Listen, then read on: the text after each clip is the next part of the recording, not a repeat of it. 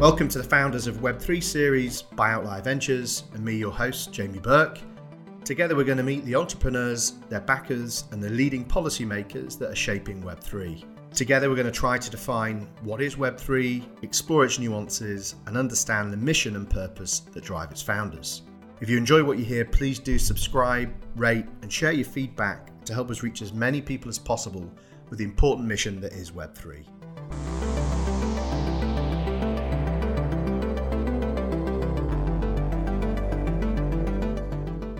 Great. So today we've got Kyle Samani of Multicoin Capital with us. Last time I saw you, I think it was in China when it was fashionable to say that you were in China back in December. So it's either kind of just before everything went into lockdown or maybe in the middle of it. I can't quite remember. But actually, despite coming across you and having the opportunity to see in a number of different social settings, we've never really had the opportunity to sit down and go deep into something. So this is something I'm really looking forward to doing. So welcome on the show. Hey, Jamie, thanks so much for being on the show. Glad to be here. So as I was saying, there are a number of different things that we could have talked about today. You've been putting out some really great thought leadership across a number of areas, notwithstanding your work helping define the Web3 stack and iterations of it. But more recently, you've done some really interesting posts on infinite scale, and then your team put out something around trust spectrum or the trust spectrum. So what I wanted to try to do is, given it's only 45 minutes or so, is to kind of focus in on one of those, primarily trust spectrum, because whilst I know it was meant to be a way to analyze different products and services out there and move away from looking at things as centralized or decentralized. So that's kind of what I want to really focus in on. But equally, I think it would be great to kick off talking a little bit around infinite scale, because I think, most investors or people entering the space, the one thing they don't associate with what I would define as Web3 is scale.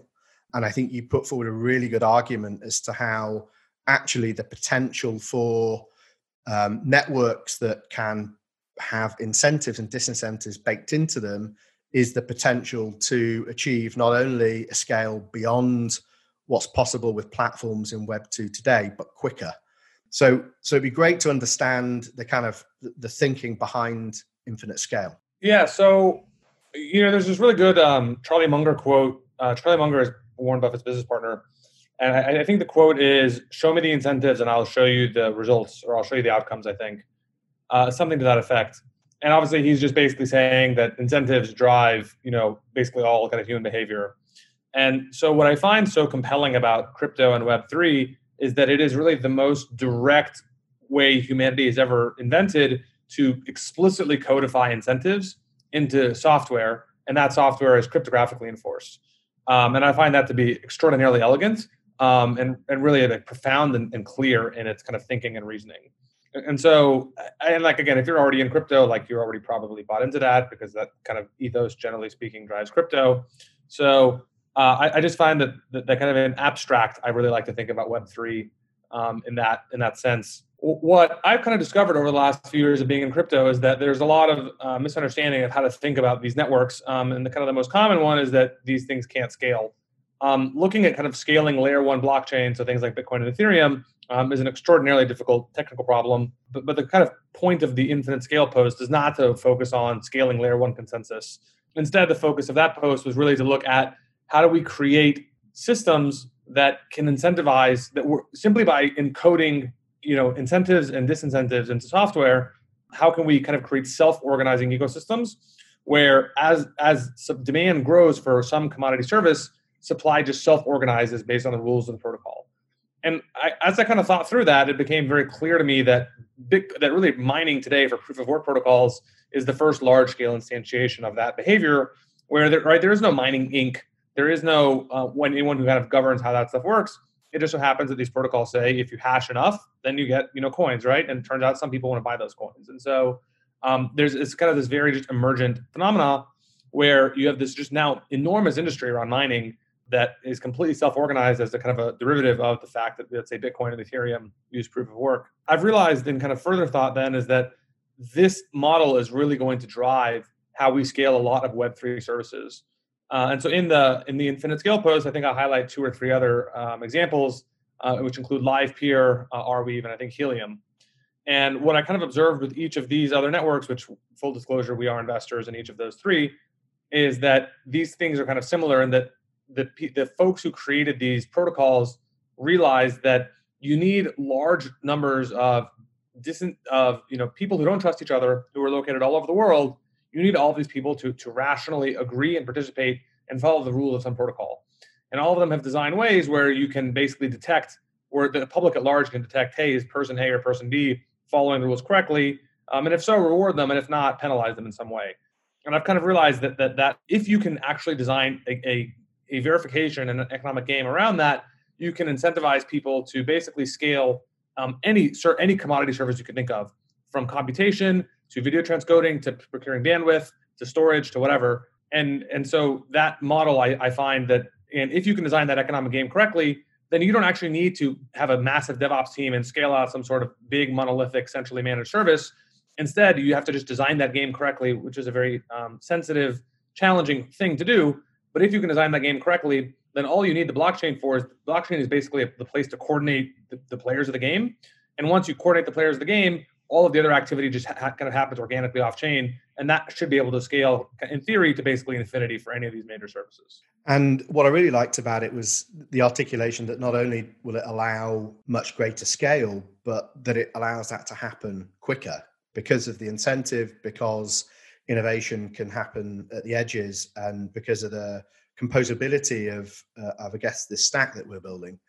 So, I know that you and I and maybe a number of others have kind of always believed in this. And perhaps what I'm seeing now is there seems to be, certainly in the last 12 months, a lot of people are retreating away from the idea of tokens in that context because of the messiness that happened around ICOs. And so a number of the use cases that you mentioned, and I also kind of subscribe to the idea that really that could be applied to any kind of game with any kind of optimization function. Why hasn't that happened yet? Why is it only really the Bitcoin game that's reached scale? And is there a sequence of games that need to happen to build out the infrastructure to make it possible for other games? Yeah, so the really hard part about designing these games is kind of designing that. The economics is challenging. It's certainly not trivial. But I think, generally speaking, the hardest part in designing these games is the verification problem. Meaning that in order for any of these games to work in a permissionless setting, you need that the public at large can verify. If person A says, I did X, whatever X is supposed to be, the public at large needs to be able to verify that person A did the function X correctly, and so they need to be able to verify that they did it correctly, or they need to be able to verify that the person did that job incorrectly. And you need to be able to prove both of those things, right? If you're going to give this person some sort of reward for doing the job correctly, you need proof, or at least highly probabilistic certainty that the person did the thing they said they did. And conversely, if you're going to slash that person for lying, you probably need pretty strong proof that person lied, because you don't want to be slashing people arbitrarily. And designing those types of technical verification games for different types of jobs is actually pretty difficult. In the case of Bitcoin, it turns out that hashing has this very nice property where it's very easy for someone to verify the result of a hash, but it's very difficult to guess but it's basically impossible to guess what a hash will produce. And so because you have this kind of nice mathematical asymmetry of hash functions, it's trivial for anyone to verify proof of work, right? But it's very difficult to run the proof of work. And so that asymmetry mathematically lends itself very well towards this game. If you look at something like LivePeer, for example, the verification game is a little bit more difficult, where they kind of have to play a game of basically probabilistically checking encoded video frames from whoever says they're transcoding these frames. And there's some kind of advanced photo and video analysis of figuring out, hey, have people modified these images, and kind of coming to those types of conclusions probabilistically. Arweave is similar in that they had to kind of devise this unique game they call proof of access, which lives on top of proof of work. And then if you look at Helium, Helium is actually very, very complex, because Helium is actually tying the verification game to real-world physics. In this case of Helium, they're actually trying to say, this hotspot needs to prove that it was providing wireless coverage at this time and at this place to these other hotspots. And so coming up with a cryptographic verification game where you can actually verify the presence of specific radio frequencies at a specific place and point in time, and then prove that to the public at large, is a non-trivial thing. And so kind of Helium has devised a game to, try and make those proofs possible. A lot of the cutting edge research generally happening in the Web3 communities today is basically on figuring out ways to prove things to the public at large, such that you can make you can either reward people for honest behavior or slash people for dishonest behavior. And I was listening to a podcast you did recently with Blockstack, and I also liked the statement that you were mentioning around this only needs to be probabilistic, right? You don't need, in many instances, actually too many projects are spending too much time on the extreme to which things can be verified, to the point that it's causing friction in actually executing something that is usable. Yeah, you're generally right. I mean, a lot of people who get into the ethos of crypto, the ultimate probably guarantee is cryptographic guarantee, which cryptographic guarantee is basically, generally speaking, 1/2 to the 256, which is effectively 0, right, or perfect. It's generally pretty hard to get to that degree of certainty, but unfortunately, a lot of people in crypto, because that is kind of the level of certainty you get from, say, just key management. That's the same type of guarantee a lot of people strive for. But in reality, even if you're one trillionth of that, or even one trillionth of a trillionth of a trillionth of that, like, you're still probably okay, probabilistically. And so sometimes I do fear that people let perfection stand in the way of good enough. And so this is quite a nice segue into the trust spectrum. So as I understand it, you were offering a way to initially assess the verifiability of a product or a service, primarily around custody of assets, and to move away from this kind of fairly meaningless centralization or decentralization. And so could you kind of talk us through that? As I understand it, you've got custody, immutability, verifiable security, legal and reg, and insurance. Can you walk us through that as a means of analyzing something? And, I think within that, as I interpret it anyway, this isn't necessarily advocating for one or the other. It's saying that in different instances, in different use cases, you will make different trade-offs. And so I'm assuming that this says different flavors can coexist, perhaps should coexist. Yeah. So, by the way, full disclosure, I was the primary author of the Infinite Scale post. I was not the primary author of the Trust Spectrum post. My colleagues, Ben and Tony, wrote the Trust Spectrum post. I was certainly involved in kind of the editing process, but I want to make sure that credit is theirs for the primary authors. Very honorable. So, as I think about kind of the when you talk to people in crypto about trust minimization, and people say it's trustless or trust minimized, what they're typically referring to is custody risk, meaning that for the most part, these crypto things, the kind of primary benefit of them is that they allow people to maintain custody of their assets because they control the private keys that still lock or unlock or move around assets or whatever. And what we kind of realized through over the last couple of years of just lots and lots of discussions about decentralized exchanges and lending platforms and whatever is that those things were not binary, or rather that while the custody, non-custody element is binary, there are a lot of other kind of secondary and tertiary considerations. And as a hedge fund in the space, we can be a theoretical customer of a lot of these products and services. And so we obviously, as fiduciaries, have thought through, hey, do we want to expose our investors' funds to the risks of these protocols? And in many cases, we actually deduced that the answer was no. We do not want to take on risk, even though theoretically we have the private keys that control the assets. And so kind of as a result of thinking through that over the last couple of years, it kind of dawned on us that we needed to come up with a more comprehensive framework to think about the problem. And that kind of the result of that thinking is encoded in this essay that Tony and Ben wrote. When I think about on a long time horizon, when I think about the custody, non-custody perspective, my favorite analogy to think through historically is the native application versus web application kind of divide. For anyone who kind of remembers software in the 90s, right? Like the web, for anyone who was building real applications that were working, they were primarily database applications. There were games to some degree. Those were kind of the two primary applications out there. The overwhelming majority of applications were built as native code hooked up to typically a database served on the local network.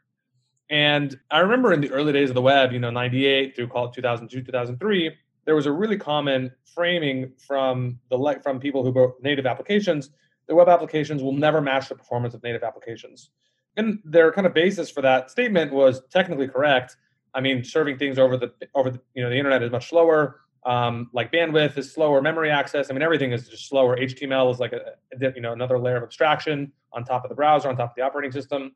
So for all kinds of pretty obvious technical reasons, the statement was correct that web applications would always be less performant than native applications. But of course, the benefit, right? If you think about Salesforce, who kind of really represented the movement, they were the first major player to move towards SaaS, and their like feature tagline or whatever for like years was no software. And I remember being confused by that statement. I was like, what do you mean? Like, it's obviously software. Like, I click the buttons on the screen. But what they were referring to, of course, was that you don't have to locally manage and install your software, and that everything just kind of magically updates in the cloud, and they handle concurrency and DevOps and all these things, right? And so there was kind of this big step function change between hosting everything yourself and dealing with upgrades and DevOps and administration versus outsourcing all that to someone else, and then having to deal with worse native performance because of just the fact that you're rendering in the browser and bandwidth and the kind of obvious constraints. And when I look at the custody, no custody debate in crypto, I kind of see a similar type of paradigm shift where you get this fundamentally breakthrough feature that was not possible before. In the case of the web, it was SaaS and cloud and all those things. No administration, no headache. In the case of crypto, it's custody versus no custody. But the downside is that you kind of have like stepped backwards for basically everything else. Insurance is like totally undefined in any form of legal recourse. These protocols are like buggy because they're new. We don't actually know. Like sometimes they claim to be immutable, but they're not. And so like we have this thing that I think a lot of people in crypto find to be pretty obvious, which is the step function breakthrough of custodial versus non-custodial. But there's just all these drawbacks that you can just kind of generally say are like performance, right? Like it doesn't work as well for real world applications. It is literally impossible today to reproduce just the scale of Binance or BitMEX or Coinbase on DeFi. Like it's laughable to even make the assertion that it's possible to have DeFi operate at the scale of any one of those exchanges, let alone all of those exchanges together, right? Because there's just so many kind of performance limitations in the systems. And so I look at DeFi in this kind of similar lens where on a long time horizon, I expect things will arch in that direction because you have this kind of asymmetric paradigm shift improvement of custody versus non-custody. But there's just so many other things that you need to get perfectly and that it just takes time to get there. What's really interesting is if you look at like the history of the web, by like 2010, it started to become kind of apparent that, we would have like broad-based web applications, but even like until recently, like really advanced design applications didn't live in the browser. So things like architecture software, things like Webflow, like those really were only possible in the last kind of 2 or 3 years. And those were not possible even 5 or 6 years ago. And so the highest levels of performance, it just takes a long time to get there into kind of the new paradigm model. And so I expect this transition from CeFi to DeFi, it's going to take a decade or longer.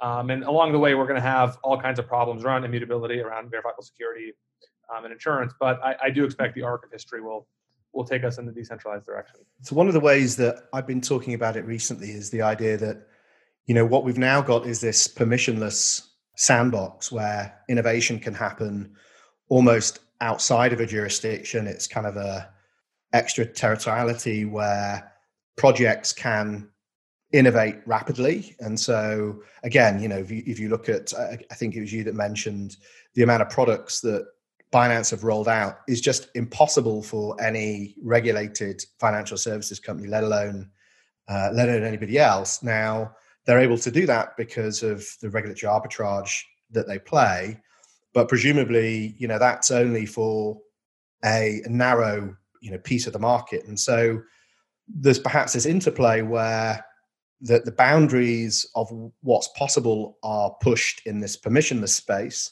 but increasingly those innovations are then reversed into the regulated environment. And so, I mean, do you see DeFi eating into the centralized financial services world, or do you see it really as a place which kind of eats away, or where innovations happen that get fed back into the machine? So I think the answer is a little bit of both. I look at organizations like Binance, where Binance is extremely ethos aligned with the vision of crypto.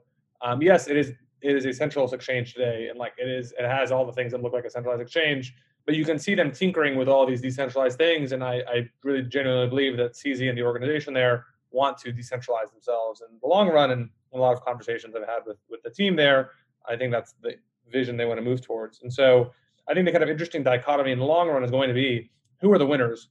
Are the winners in DeFi 10 or 15 years from now? Are they new pure play DeFi protocols that started off, with, let's say, no custody? Or is it folks like Binance who started off with custody and then were able to pivot and adjust their user bases and their applications over a period of time to make the transition from custodial to non-custodial? And I think that's kind of the big question that kind of DeFi faces kind of existentially, in terms of, I don't know if say existentially, but it's the big question of who is going to capture the value in this new model. And I'm actually inclined to think that organizations like Binance are going to pull it off. There's large examples in history, like Microsoft, for example, famously failed to really figure out the internet, right, until really Azure in the last 5 years or so. But for the 15 years or so of the internet era, Microsoft did not know what to do. And so I understand that the argument that pure play folks are better positioned.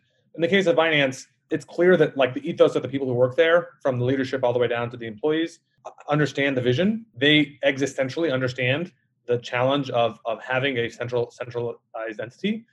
You can see this from the number of times Binance had to move its legal jurisdiction around, and the fact that they launched in China, and then 2 months later China banned crypto, right? Like that's very much embedded in the DNA of the company, and so I think they understand that in a very deep way the value of that. What does it mean to be decentralized? And therefore they're going to push themselves in that direction. Will the same thing happen for Coinbase or for Kraken or for Bakkt or for Fidelity? Probably less clear, given the regulatory regimes in which those entities operate. But for someone like Binance, probably I think that's actually what I would expect them to do. That's nailing the timing of that is very difficult. There will certainly be kind of missteps along the way. All of this stuff is brand new, and Binance, more than any other entity specifically, is trying to transition this, make this transition at scale. Binance is really, I would argue, the only at-scale entity trying to make this kind of a transition at all. Right. Folks like Maker and Compound are trying to do this now, but the scale at which they operate is a fraction of what Binance is doing. And so it's very much TBD if they'll pull that off. And so that's kind of my kind of super macro framing of how to think about this. Having said all of the above, we are obviously very public and bullish on BNB and Binance, but we've also invested in other centralized exchanges and in pure play DeFi protocols as well. So I don't mean to harp too much on them, and that I do think there will be some pure play DeFi protocols that will matter, but it's very unclear to me if there's going to be one or two super mega winners. I think it's more likely that it looks like a Binance than it does like a Compound. Right, and I guess at this stage it probably makes sense to hedge on the direction. So whether it's going to be from one end of your spectrum around custody to the other. So I mean, it sounds like that. If we were talking about Web3 and we were trying to define it, that trust is at the center of that. So that the closest reference point would be the trust web or web of trust.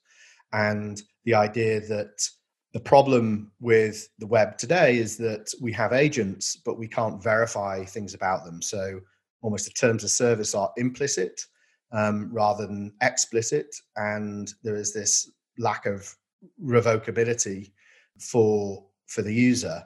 But if you're a participant like Binance, which is at one end of the spectrum, I guess in that context, if it is primarily around trust and about being able to verify things, I guess one of the ironies, and this isn't specific to Binance actually, but one of the ironies generally for this space is that it's very opaque. Now, how much do you think that impacts their ability to execute? Because, I mean, from my perspective, it feels like a lot of the opaqueness is largely driven from this need to obfuscate around regulatory arbitrage. You don't want to reveal too much about how something functions in order that you can outmaneuver or at least buy a period of freedom when you're trying to engage with regulators. But at the same time, that trade-off is then that you weaken the ability to verify certain things about how you operate. Yeah, so it's a really interesting debate, and I guess one that I have less concern overall than probably most, I'd say, crypto enthusiasts. So even if let's just take centralized exchanges, because they're kind of the obvious types of players to use this question to focus on. On one extreme, you've got, let's say, Coinbase, and on the other, you've got, let's say, Binance or BitMEX. I'll kind of think about those three examples separately. With Coinbase, we don't actually know that much formally. Coinbase is not a publicly traded company. They don't produce financial statements. They don't have audits of these things. We generally take their word for it because they seem to be good faith actors. They do seem to engage with regulators. They do seem to do things above board. And I think every interaction you have with Coinbase generally is probably an above board interaction. Full disclosure, Multicoin Capital is a customer of Coinbase Custody. Or like we know lots of folks at Coinbase, and we obviously like doing business with them. And so there's that, but we can't verify things. And certainly as a retail trader, even things like proof of custody, right? We don't actually, those things are not publicly available. We knew Coinbase's address. We know like they're in San Francisco or whatever, but there's a lot of things that you don't know operationally. If you look at Binance, you have more obfuscation in terms of like, call it where is HQ formally. The answer kind of sort of seems to be that like there isn't one. It's a lot of people who work from home on Telegram. Right? It kind of seems to be the answer for anyone who interacts with Binance. You kind of pick up on that pretty quickly. And so it's different. They, similarly do not provide, proof of custody to the public at large. But everyone who tries to deposit and withdraw funds is generally pretty happy with the experience. And that's why every major market participant today really trades on Binance for a reason. So the question, like coming back to your verification question, is like, okay, well, what does it matter in which HQ are they located in? Binance today, the substantial majority of capital they interact with is all running on crypto payment rails anyways, whether that's Tether or USDC or DAI or Bitcoin or Ether or whatever, right? All those things don't care about which jurisdiction you're in because they're crypto native. And so like if you're only dealing with crypto anyways, like the answer is, does it really matter? I've never asked anyone at Binance this question, but I suspect if I ask them, why do you guys even have a legal entity at all? I suspect the answer is because they interact with some regulators. They have fiat on-ramps in Singapore and, parts of the EU and, all over the world. They needed some entity there. But if you, let's say, live in the US and there's no direct US on-ramp anyways, like, do you actually care? And it's not clear to me that you do. And if that's the case, then what guarantees is Coinbase providing you that Binance is not, given that what you can see of all other market participants, in the space. And so it's not clear to me that you're getting meaningfully better guarantees from, let's say, Coinbase than you are from Binance. I'm not saying that there's no better guarantees, but it seems hard to make the case that it's like that much better, that you're getting strong, verifiable guarantees. And then if you like take this to further down, let's say to BitMEX, you get even fewer guarantees there. But I think you kind of get the point I'm making, is that it's all pretty gray. And so, and again, this is no fault of Coinbase, to be clear. I think it's just the reality of the fact that they're not a publicly traded company. And if they were, then obviously that would change things. But private companies kind of have this luxury. And so, and it's very clear empirically that the market at large does not care. And I think that's not necessarily a bad thing. Again, I think this will eventually change. I think if we had the ability to have verifiable and real-time, decentralized, magical things with non-custodial trading, I think people would move in that direction. But tech is not there to do it yet. And so, I think that's okay, but we're all moving in the right direction. Yeah, I mean, the conversations that I've had with lawyers, sadly far too many over the years, but the reason why you might choose a jurisdiction is because if you don't, then in theory, you're liable in any jurisdiction, including Saudi Arabia or Russia or places you really don't want to be getting in trouble. But I totally kind of take the point. So it feels like a lot of the things that we've been talking about, both in terms of the design challenges and the technologies that are being built, are quite narrow. So the kind of assets that these are relevant to today. But do you think that this extends beyond kind of crypto assets and cryptocurrency to other forms of digital assets, such as data and the data economy? There's been, I think, a lot of if you kind of take Web3 to its logical conclusion, which is, everyone owns their own data. It lives on some server somewhere. It's encrypted. Someone has their private keys, and they authorize applications to interact with their data. And this all happens in a very trust minimized way with lots of certificates and proofs and cryptography magic, right? Like every which way. It's kind of relatively easy to sit here and kind of just assume all of those things get taken to the logical conclusion. And I think on a long enough time horizon, you can't actually take that for granted. It's not clear it's long enough here, 5 years or 10 years or 20 years. That's much harder to say. And what are the exact kind of order of operations between here and there is also pretty difficult to develop conviction on. But the end state is actually relatively easy to predict. And so the question is like, how does like all of the open data stuff fit into that? A lot of teams have pitched me, and I'm sure have pitched you. I think you may be an investor in a couple, around, basically people monetizing their data directly or owning their data directly. And how does that kind of future play out? I am very optimistic there will be opportunities there. My biggest concern around all of that stuff is that it's just too early. The infrastructure just to own your own data still does not really exist. We're getting closer with Textile and Filecoin and Arweave getting more mature, but those things still have a ways to go. And then building kind of higher level monetization things like data marketplaces, for example, for AI training or whatever. That just is another step right on top of that foundation. And I don't even think the foundation is there yet. So building higher level data monetization tools, my biggest concern is that stuff is 5 years away. It could happen tomorrow, but I'm inclined to think that stuff is further away than it is near. And just given the fact that I can't even see that infrastructure and play with it in my hands right at this moment, it's hard for me to make strong statements around when I think that stuff will become viable and what specific types of business models and data models are going to be, the ones that monetize best. It's just very hard to develop conviction there. And so is that why when you talk about your thesis, you always make this clear distinction between Web3 versus DeFi, OpenFi? So in your mind, if you take out what you class as DeFi from Web3, what is Web3? How would you define it? Yeah, I'd say Web3 is about the series of, I think the most loose definition is things that use permissionless crypto systems, not for managing scarcity, but for managing abundance, right? Like all finance fundamentally is kind of bound by scarcity, right? Like can't spend the same coin twice, basically can't have the same stock twice or whatever. And so those are all kind of scarcity bound applications.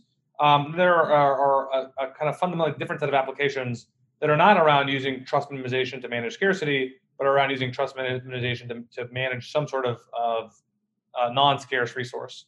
So like transcoding, for example, for live peer kind of comes into that effect. There is some fixed amount of transcoders in the world, but that itself is dynamic, right? Like it's not like we can produce more silicon chips that transcode more videos. The same is true for something like Helium for provisioning internet access or whatever. Again, there is some fixed amount of bandwidth in the world, but the amount of bandwidth is growing.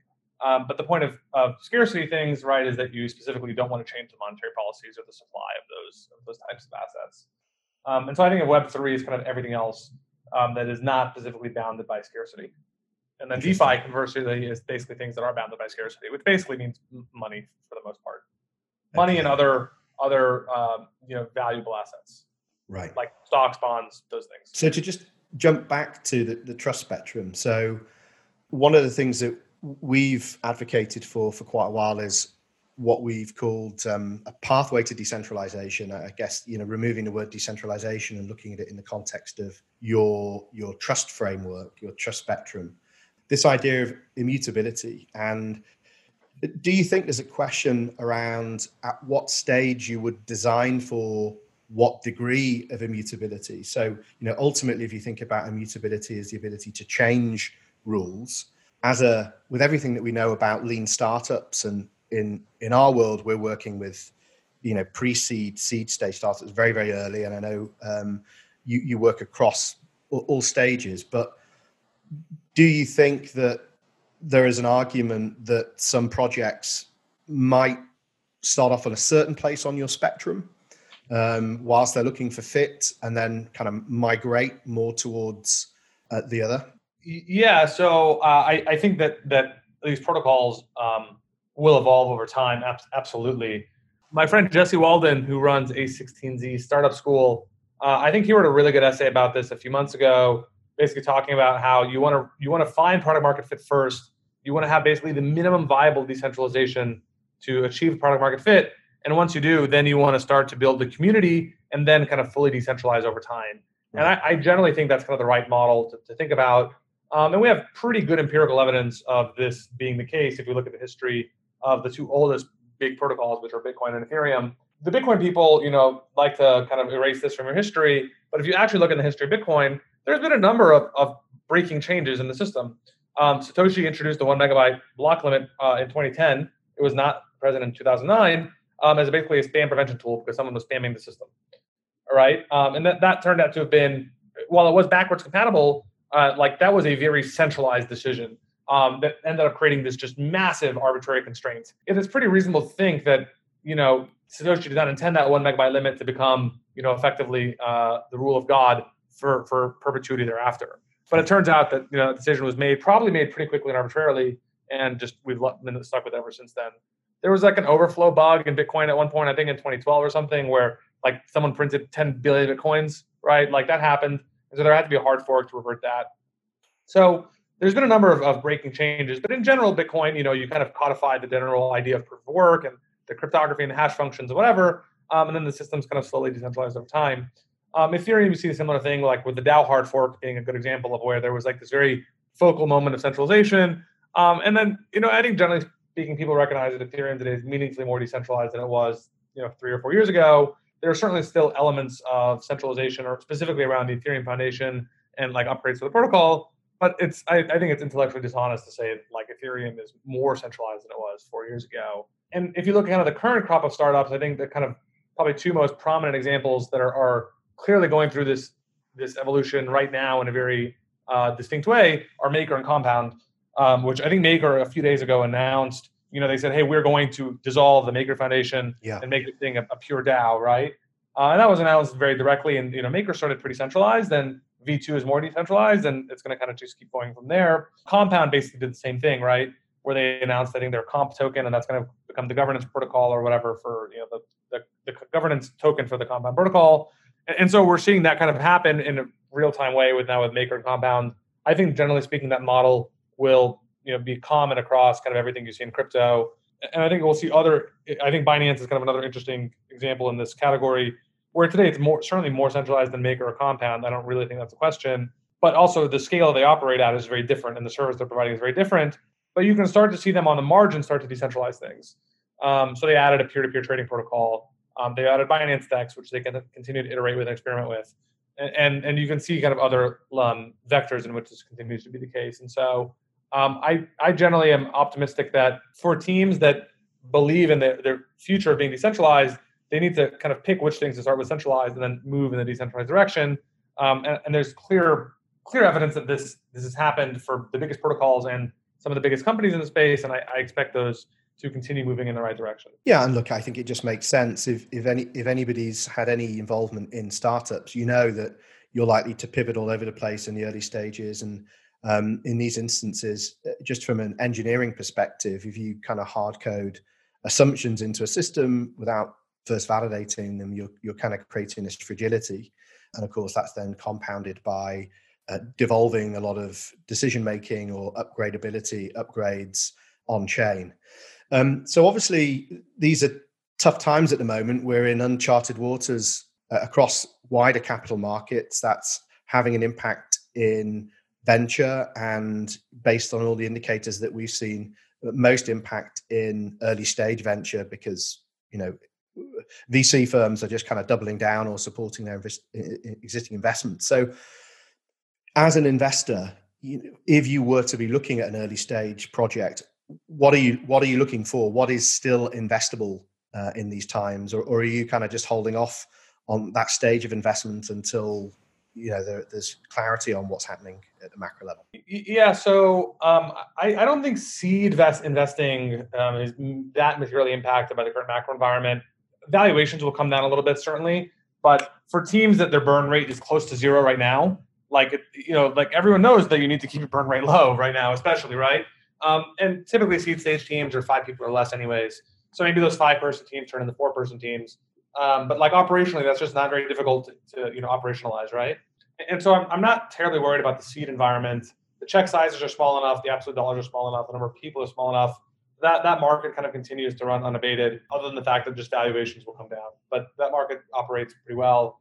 The state of the market that's the most concerning are people who have a meaningful burn rate that are not cash flow positive, but they need to raise a large amount of dollars at some reasonably hefty valuation to keep going. Those are the companies most at risk. In crypto, that typically looks at like Series A and Series B stage companies and startups are probably the most at risk. The people who are later stage, the C's and the D's, those folks, they're probably cash flow positive, or they're close enough to cash flow positive that they can get there, maybe with some job cuts or something, but they have a reasonably clear path to get there. It's the folks who are in the A and the B stage who are probably the most at risk. And so we've been, calling, we a few weeks ago went through this exercise where we went through our entire portfolio, called up all the CEOs and, made sure we understood their cash positions, made sure we understood their burn rates, and then have kind of strategized with them to ensure that they are kind of at the right stage, that they're making sure they have the right precautions they're taking to ensure they can minimize risk to their businesses and their teams. So we've been pretty proactive about that for our current portfolio. As it pertains to new investments on a go-forward basis, we are absolutely still writing checks. We issued a term sheet a couple of weeks ago. We last week agreed to participate in a new round for a separate company, and we're issuing another term sheet, I think, later this week.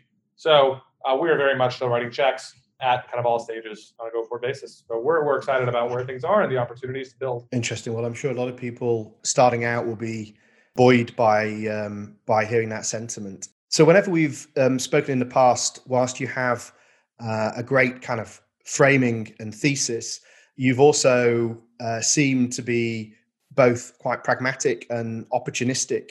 So compared to some VCs that we speak to who have quite a narrow field, they'll only invest in gaming and they won't invest in DeFi, or what are the type of opportunities that you're looking for? Broadly speaking, there are kind of two forms of investing. There's thesis-driven top-down investing, and there's kind of bottoms-up opportunistic investing. And we do both. With one thing that's become clear to me being in crypto for about 4 years now is that there are applications for trust minimization that I could not have previously forecasted. So a good example would be kind of Helium, what we're doing there, or like LivePeer, for example, or Arweave. I could have never conceived of those use cases when I got into crypto in 2016. I certainly won't claim that I understood what DeFi would be in 2016 when I got into crypto, but it was clear to me that smart contracts were going to have an impact on finance, and there were going to be direct financial applications, and there was going to be some way to introduce trust minimization into finance, right? And even back in 2016, anyone who was in Ethereum, understood that in a very vague sense, even though there was no concrete, instantiations of that.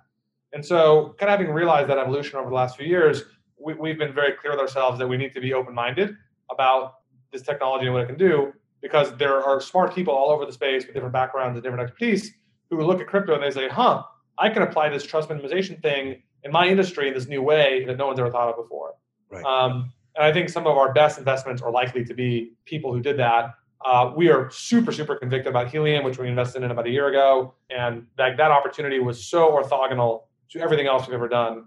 But we understood on a first principles basis how to think about why it needed to be trust minimized, what the impacts were on the kind of business model, and we're able to kind of devise a token economic system to accrue value to the underlying token. And so we've been fortunate to have the right background to do that. And so in areas like Helium, let's say, we did not have a thesis there before, and it was kind of opportunistic. But conversely, for example, we are very excited about the opportunity for decentralized BitMEX. And so we actually made gave word to a team last week to invest in a company in that space. We've been looking for someone in that space for about 6 months, and we finally pulled the trigger there. And so we do both types of investing. We don't want to be closed-minded. The thesis stuff is more fun because we develop conviction and then we go search for it, right? But you never know. People knock on our door with all kinds of weird stuff, and we love to look at it. That's right. Awesome. Well, look, thanks very much for your time, Kyle. It's great to have you on. And, thanks for all the work you and your team do in helping move forward the space and help people frame and understand it. We certainly use a lot of your thinking to inform ours. So thanks for coming on the show. Hey, Jamie, thanks so much for having me on. This was a blast. If you enjoyed today's podcast, please make sure you subscribe, rate, and share your feedback to help us reach as many people as possible with the important mission of Web3.